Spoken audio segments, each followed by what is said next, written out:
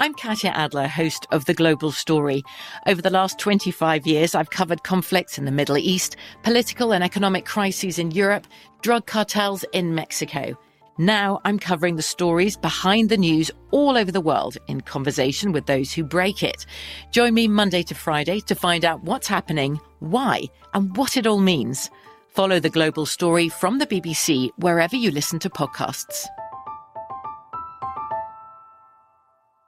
The Kakadu plum is an Australian native superfood containing 100 times more vitamin C than oranges. So why have you never heard of it?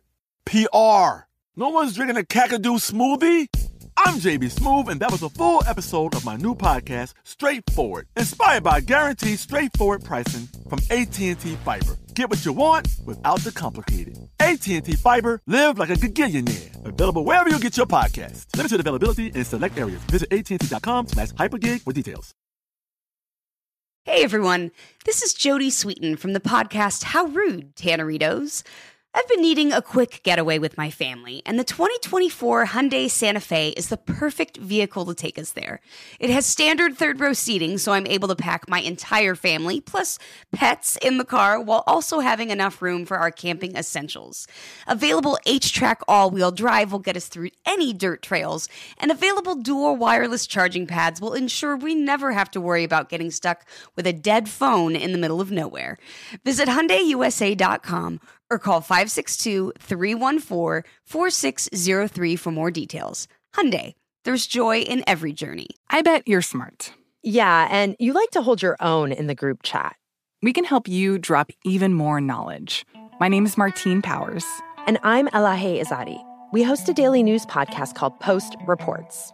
Every weekday afternoon, Post Reports takes you inside an important and interesting story with the kind of reporting that you can only get from the Washington Post.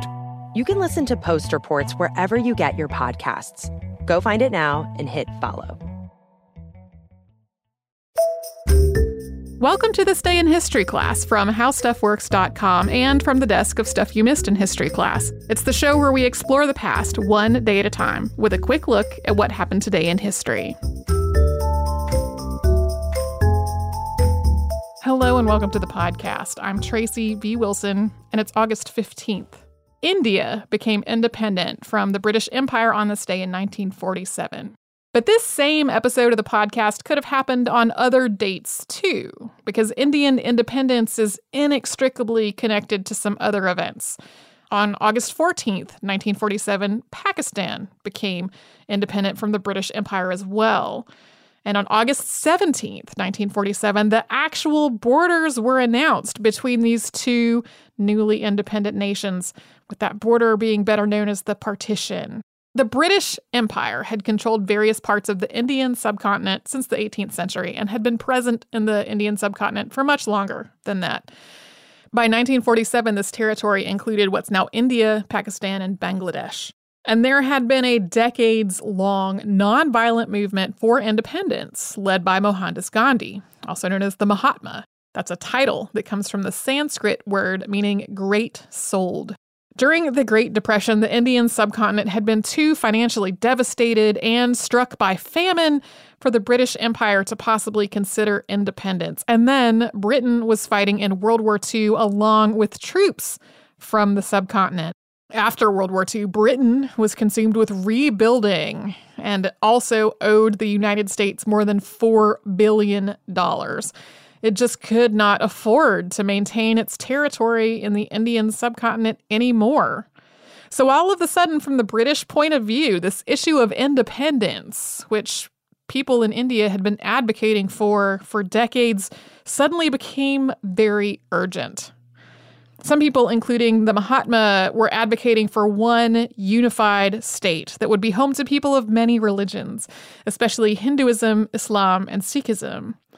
Others followed a two-nation theory, that there would be one nation with a majority Hindu population and another with a majority Muslim population.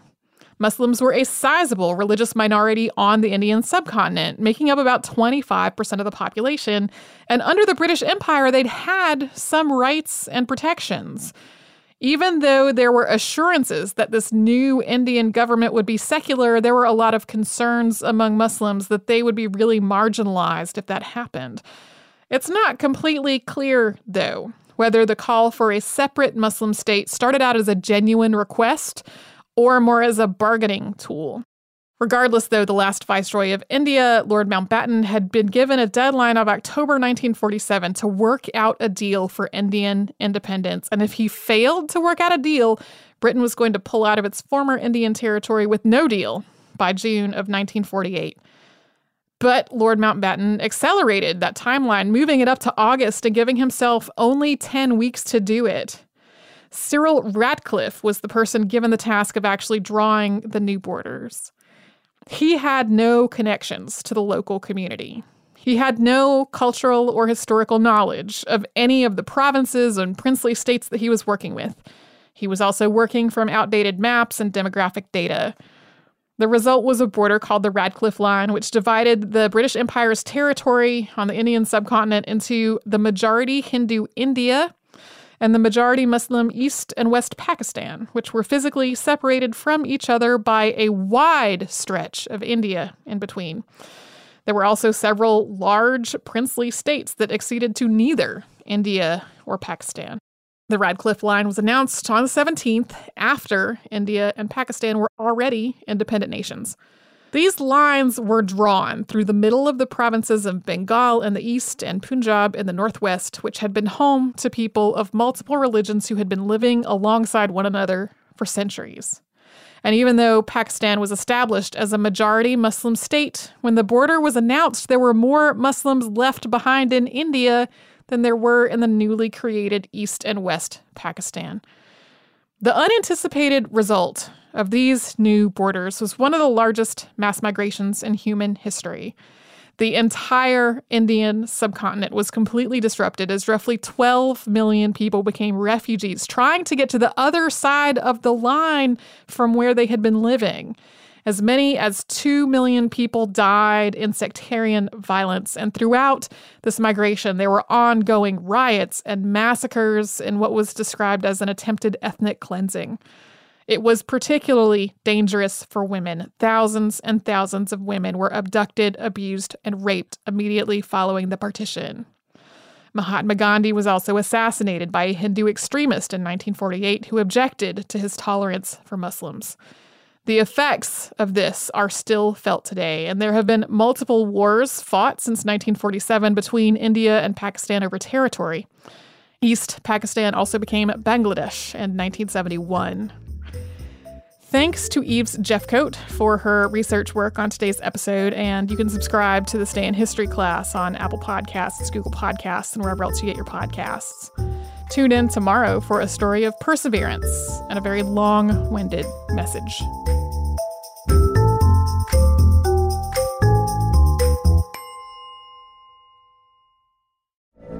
From BBC Radio 4, Britain's biggest paranormal podcast is going on a road trip. I thought in that moment, oh my God, we've summoned something from this board. This is Uncanny USA. He says, somebody's in the house, and I screamed. Listen to Uncanny USA wherever you get your BBC podcasts, if you dare.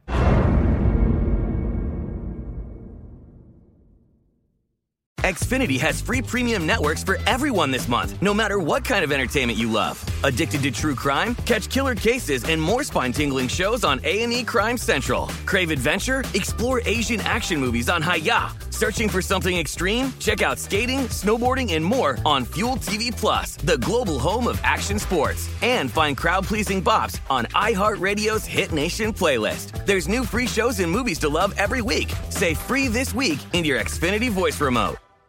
This is Malcolm Gladwell from Revisionist History. eBay Motors is here for the ride. With some elbow grease, fresh installs, and a whole lot of love, you transformed 100,000 miles and a body full of rust into a drive that's all your own. Brake kits, LED headlights, whatever you need, eBay Motors has it. And with eBay Guaranteed Fit, it's guaranteed to fit your ride the first time, every time, or your money back. Plus, at these prices, you're burning rubber, not cash. Keep your ride or die alive at ebaymotors.com. Eligible items only. Exclusions apply. You never want to find yourself out on the water fishing without the essentials. So it's best to always pack a Columbia PFG Solar Stream Elite hoodie to protect against the sun. I mean, it provides great protection, and it's really breathable so you don't get hot. That's a win-win. Columbia PFG has a lot of great gear, so before you head out on the water, head over to Columbia.com/PFG to shop their performance fishing gear.